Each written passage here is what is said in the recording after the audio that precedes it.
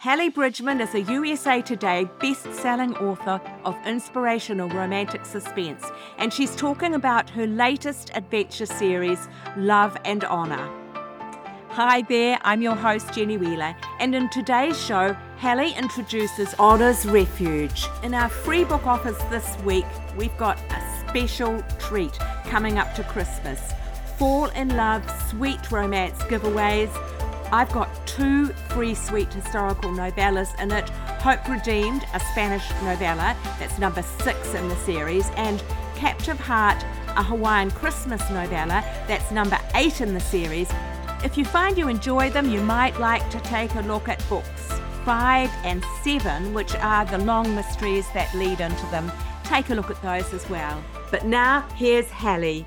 Hello there, Halle, and welcome to the show. It's great to have you with us. Thank you so much. I'm excited to be here. Look, you're the best-selling author of inspirational fiction with nearly 1 million copies sold. That's a point for congratulation and celebration for starters. And we're going to be talking today about one of your recent series, Love and Honor. But you've got 6 other series and also half a dozen or so standalone books. So give us an idea of where did you get started? Was it with the inspirational fiction right at the beginning? That's what published first, but I wrote years ago. I was originally a secular romance author, not a Christian romance author. And so I had 10 books written that were secular, just typical, straight up romance. And then I shelved them for a few years. I went through a divorce and I got remarried and I had babies. And then one day I pulled them out. And that was when I changed them to Christian fiction. And 6 of those original stories have been published, but I redeemed them. I went in and I made them Christian instead of just a romance story. It's a wonderful story because going back to books like that would have been quite a bit of work to rework them, was it? Well, it was, and they needed to be rewritten anyway. So a couple of them got like completely gutted, but there were a couple of them that it was interesting to me how much I could keep. Like Yes. how much was already there as a base. But a couple of them did get gutted. Mainly, one of the reasons is because the suspense ones were written prior to 9/11. And then after 9/11, all of the things that were suspense in those books would have been handled differently.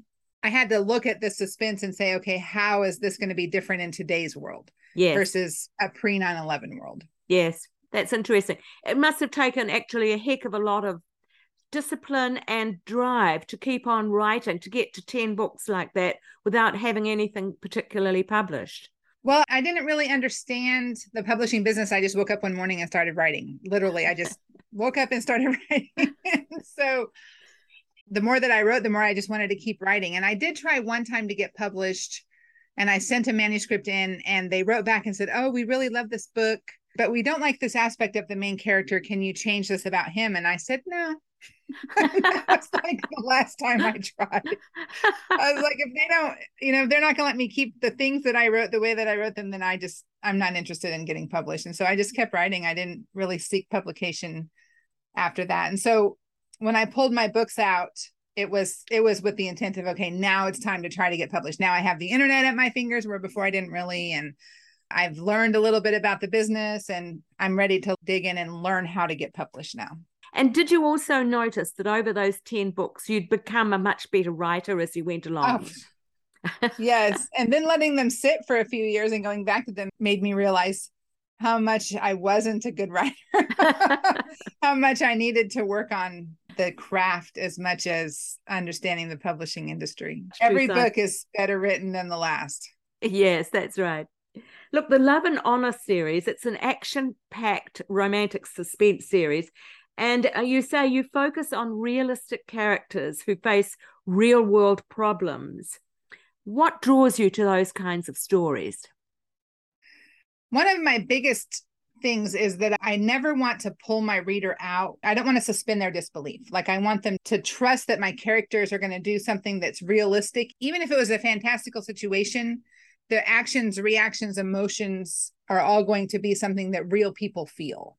I don't want to create this Hollywood hero that is a trope wrapped up in a stereotype. I want all of my characters to be someone that my reader can relate to, that they think about later, that they forget our characters. I have a series of books. So the last book, the heroine was in serious medical peril. The reader had no idea if I was going to kill her or not.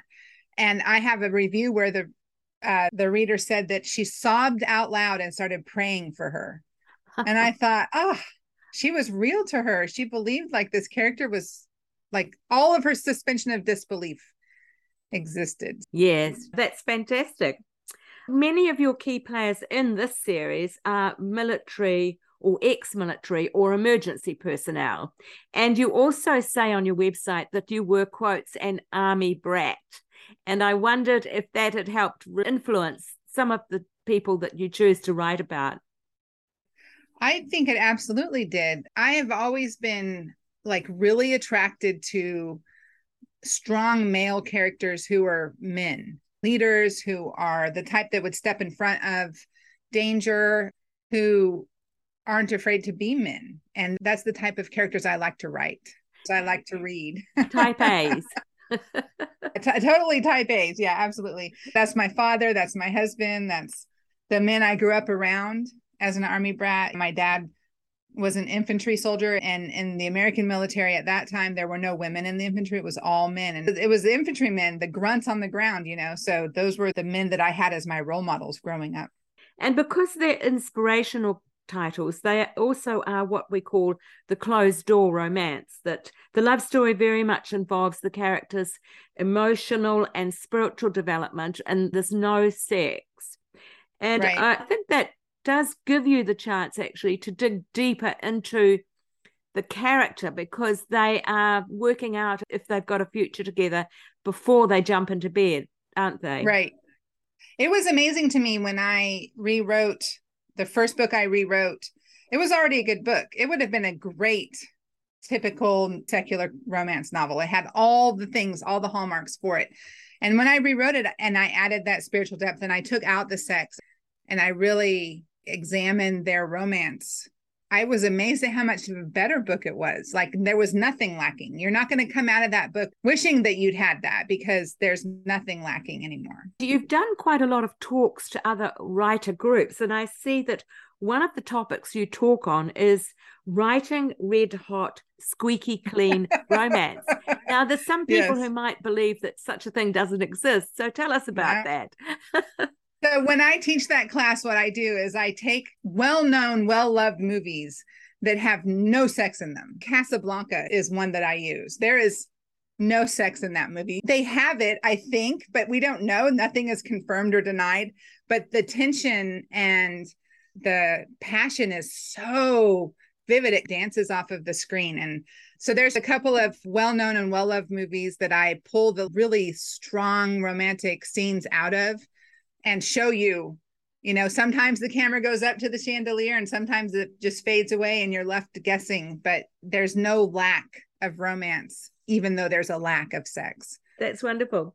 Look, in Honest Refuge, both of your key characters have had major trauma in their lives, which is still very much affecting how they're acting and responding today. Phil Osborne has been injured in a war in a previous book, and Melissa has had some very traumatic childhood experiences. Tell us a bit about those two people, two damaged people who find each other.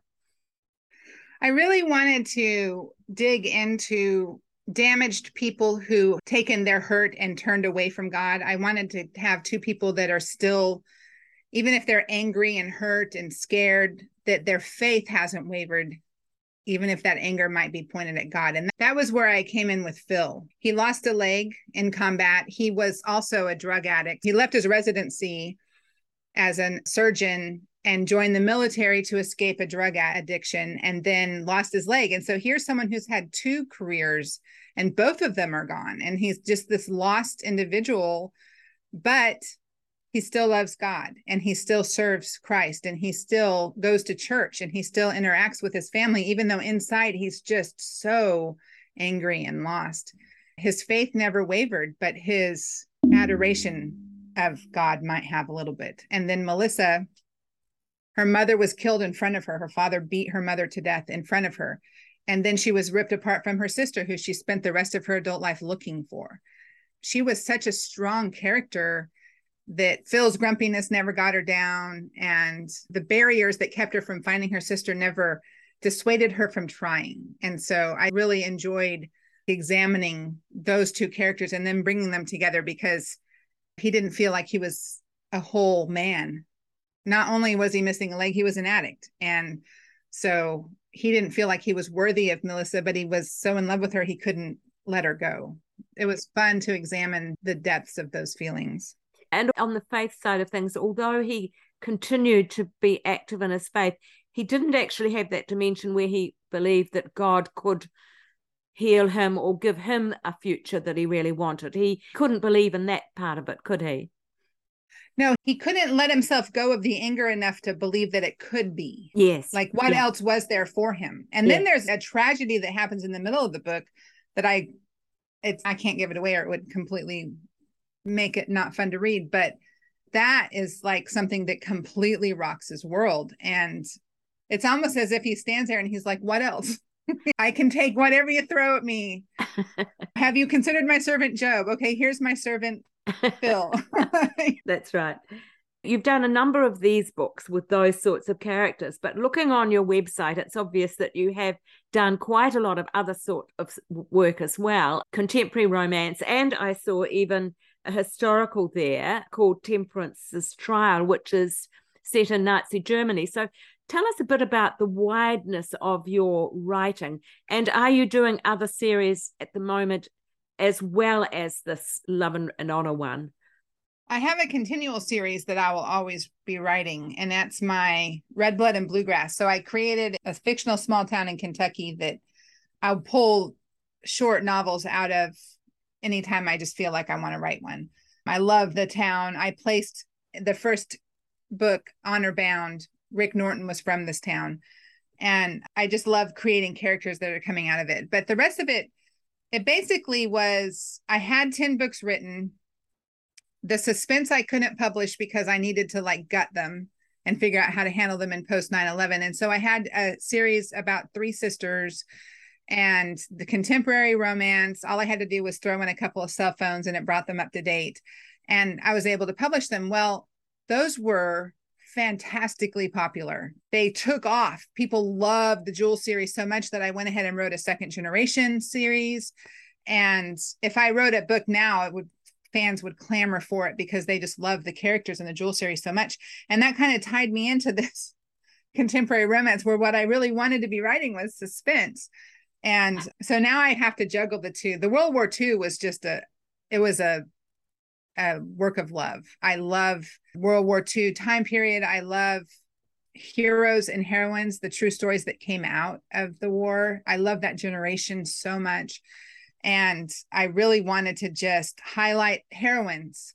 And so my Virtues and Valor series is 8 books about the same event told from 8 different perspectives. And it's the planning and execution of the rescue of a wireless operator who was captured in occupied France. And so it's a team, a cohort of 7 women. And each of my characters was based on a real woman who did real things in World War II. And at the end of every book, I tell the true story of the woman who inspired that story. So that's what the World War II one is, the Virtues and Valor series. It's a series of 8. And that one, I would love to do a Pacific story like that. It hasn't happened. My brain hasn't worked it out yet. Like the Virtues and Valor series just was there. Yeah. I need to have that same thing happen for me to do the Pacific series too.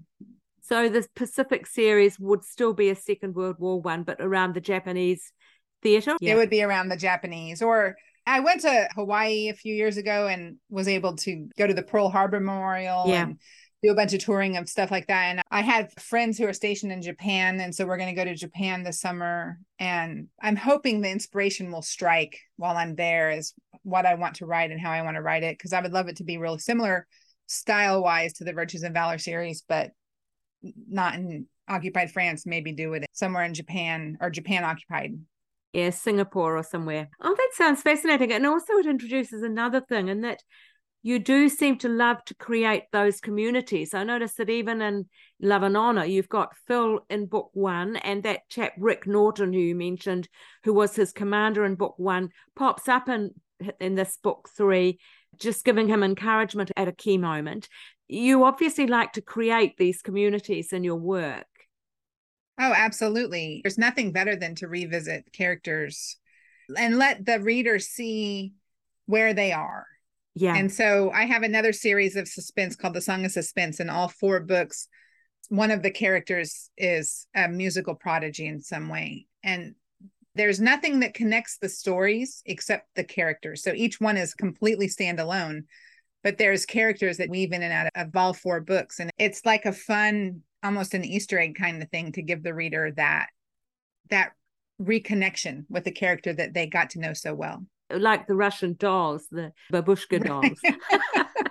Inside. Yeah. You're also highly productive. I see that from your website, it looks like you've got 5 books that you've got in fairly new release over this last 12 months or are coming still. And I thought about the fact you are a wife and mum. How on earth do you organize your day to get it all done? It takes some organization because I also have a full-time job and I homeschool my kids. Huh. I write really fast for one, and I plan and execute my books relatively quickly when I sit down to do them. But I also am most productive like super early in the morning. And so if I can get up at 4 in the morning and write until 6, I can get 2 or 3 chapters written in a day. And that's the way that I'm able to produce so quickly. Things that, like right now, we just started our homeschool year. And so my social media and my blog have taken a hit because I'm focused on organizing every homeschool day. But eventually that will be in a good flow and everything will be moving and I'll get back to the normal with my social media. But I just, every once in a while, something has to give. So how old are your children? I have 3. My oldest is 25. She just got married. And then I have 14 and 16-year-old boys. And that would take a lot of teaching, actually, because you're really getting into depth with their subjects at that stage, aren't you? Oh, absolutely. Yeah. We sat actually right before this podcast. I was at the table with them and we were learning how to seriously diagram sentences in a way that I was having to learn how to do it to teach it to them. And I was like, you know what? I'm a USA Today bestselling author and I've written 49 books. I've never used this. It doesn't mean anything to me. But we're going to learn it because it's in the book.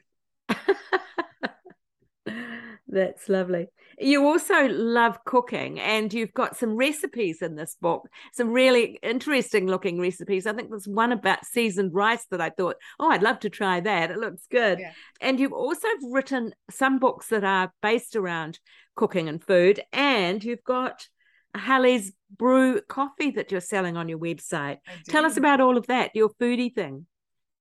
So I am a whole food, real food cook, which means that if I can make it from base ingredients, I make it, we don't buy it. And that is to include, I grind my own wheat from whole grain and make my own flour. We make all of our condiments, mustard, ketchup, and everything. I start with just fresh vegetables or fresh meats and just go from there. For a long time when my kids were little, I couldn't write fiction. I had this mental block about escaping into a fiction world in my brain because my kids were little and I needed to be present for them. And when I'm writing fiction, I'm really not present. I have to have alarms on my phone to pull me out of it. And so I blogged as Halle the Homemaker for years. And I had recipes and kitchen tips and homemaking tips and parenting tips. And it's been so long that my 14-year-old was my model for how to cloth diaper when he was a baby. And that was how I fed my creative energy. And so I had this reputation for food and cooking and entertaining. And it's a passion and a joy of mine. And so after I finish a series, sometimes I'll just write a quick cookbook as a palate cleanser for my brain. And it all started with a gravy cookbook that we named 50 Shades of Gravy, A Christian Gets Saucy. And that was the beginning of it. So I also have The Walking Bread, The Bread Will Rise. Iron Skillet Man is an iron skillet cookbook. And my most recent one is Halle Crockpotter and the Chamber of Sacred Ingredients, which is a slow cooker cookbook. Yeah. So that's just fun. But in the back of all of my books, every one of them, there's a menu for the luncheon so that your book club can get together with the discussion questions that are in the back and have a meal that's inspired by the food in the book and talk about the book. How gorgeous. That sounds wonderful. And the coffee that you've got there, you're raising money for a mission with that one, aren't you? I am. I love coffee. I've branded myself with coffee. I have a Monday morning coffee and chat. I put up a coffee meme every day. It's just something fun to do. And so I was approached by my husband's friend also does this through his business, but there's a mission that is out of Honduras that's based in Birmingham, Alabama. And so we were in Birmingham and I went and met with them. Principio Coffee, I think is the name of it. Names are not my forte and I didn't look it up, but this man has a village in Honduras that he's been serving as a missionary to for several years. And they grow the coffee and then it comes back to the States still green and on the stems, and his plant roasts it. And then all of the proceeds, 100% after the expenses of the building and the employees are settled, go back into that village in Honduras. That when he first walked in there, everyone was sick. All the floors were dirt floors. There was no clean water. There was no good ventilation. And he's an engineer by trade. And so over the years, he's ventilated the homes, put floors. Medical missionaries have come in and handled the disease and sickness. And so it's a pleasure to be able to support that ministry by selling coffee. And so we named it Halle's Brew because it's a Honduran bean. And so it's very fun. Tell us about the flavor. Pretend it's a wine. What kind of flavor of coffee is it? It's like a very rich brew that has no bitterness to it at all. It's like your whole mouth just gets a coffee flavor and there's no background bitterness. I promise it's the best coffee you've ever had. I went into this meeting thinking I don't want to sell coffee. And then I tasted it and I was like, okay, I'm in. This is like the best coffee. So yeah, I have regular people that buy it 2 or 3 2-pound bags a month that just, they're my regular customers. And then every once in a while I'll do a sale and then I'll get a couple more regular customers because it's honestly like the best thing you'll ever have. And they roast it and then ship it, like immediately ship it. So when you receive your bag, it's freshly roasted. Oh, that's wonderful, Halle. It really is. Yeah.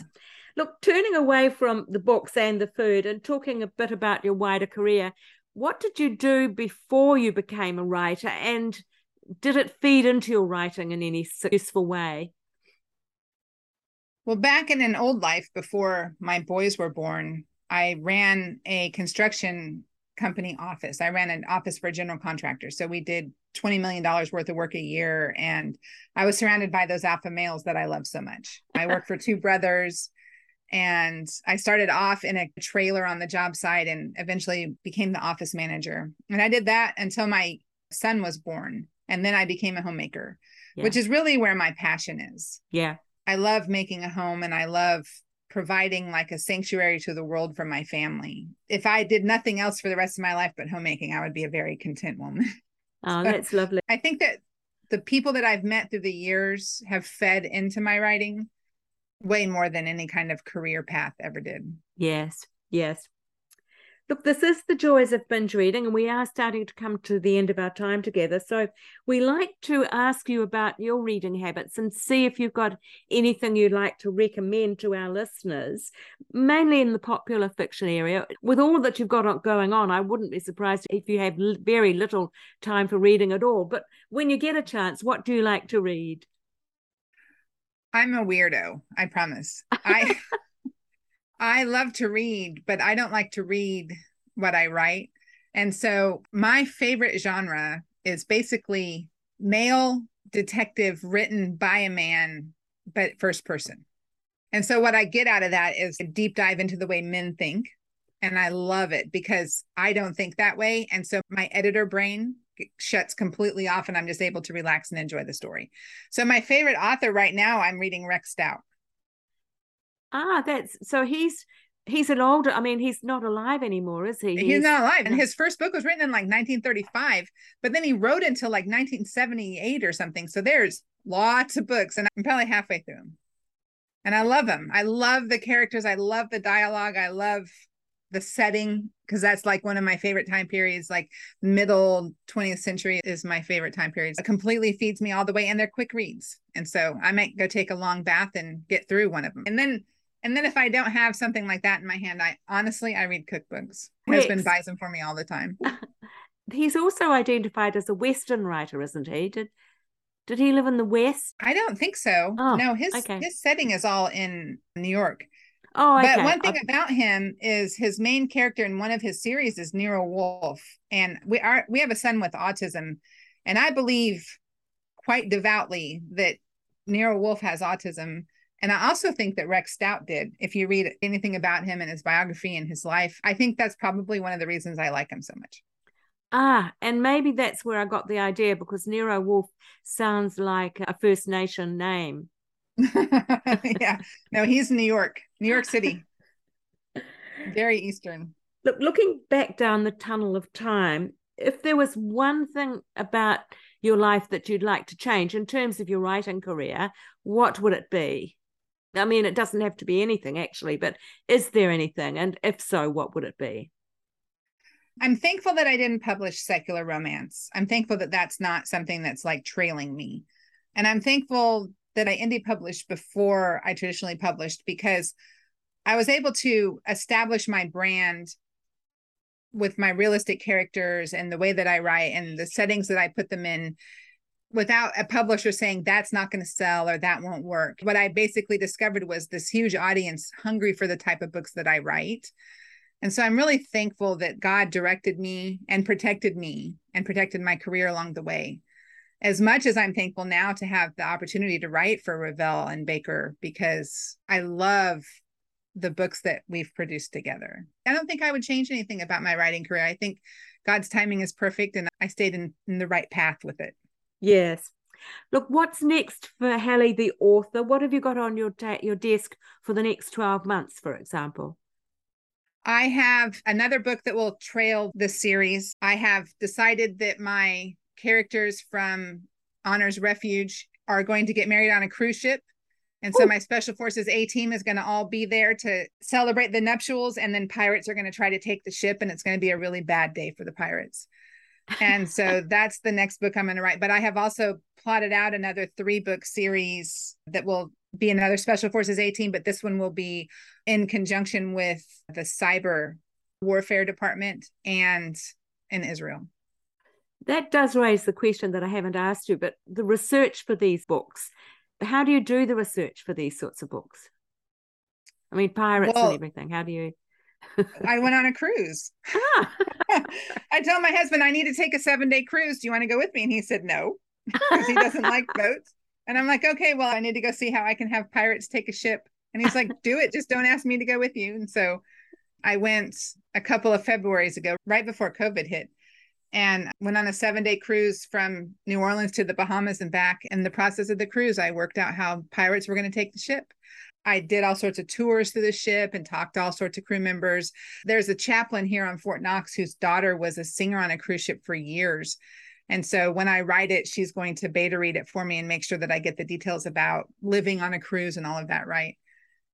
And then my husband is former Special Forces and is in the Kentucky National Guard with the 175th Cyber Protection Team. And so these 3 books that I'll be writing coming out, he will have a heavy hand in the editing of them to make sure that I have those kind of details right. And then I'll turn around and have a hand in them to make sure that what I say is something that the regular public can read and consume and understand. Because that's going to be tricky. Yeah. But I'm excited. I'm excited about writing them. They're already plotted out. And that was the next question. How much is detailed of the plotting do you do before you start? I know the whole story. Yeah. From beginning to end, but I haven't sat down and done in this chapter, this happens. That'll be my next step. I'll sit down and say, in chapter 1, this happens. In chapter 2, this happens. And I know that I need to get from here to here. And all these things that I say happen in the middle need to be worked out and fit them into 30 chapters. We have really come to the end of our time together. So just tell us a little bit about your interaction with your readers. Do you enjoy interacting with your readers, and how do you like to do that? Where can they find you online? I love interacting with my readers. I love getting email. I have a birthday club. I send paper birthday cards to about 1,500 people are on my list right now. But you can find me at hallebridgeman.com. Sign up for my newsletter. You'll get to know me a little better. You'll get the prequel to this series for free, Love in Any Language. And it will open the door for us to get to know each other. That's wonderful. You really do have a great feel for the whole thing. And you do marketing in a very personal way, don't you? I do, yes. Yeah. I want my readers to feel like they're invested in me and that I'm the product.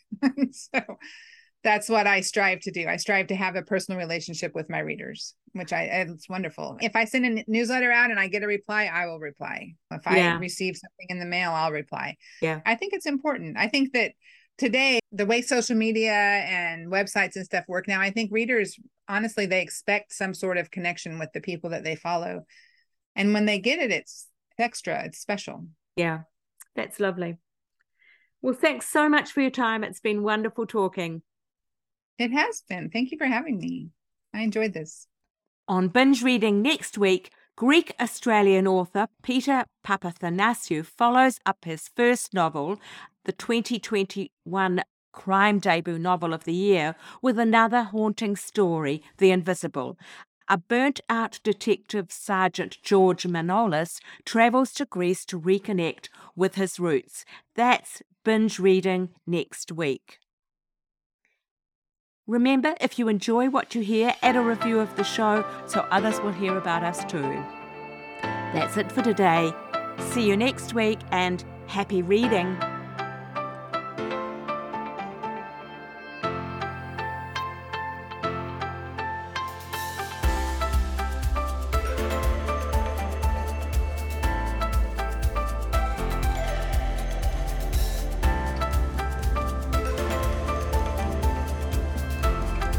Thanks for listening to the Joys of Binge Reading podcast. You can find all the details and links for this episode at www.thejoysofbingereading.com.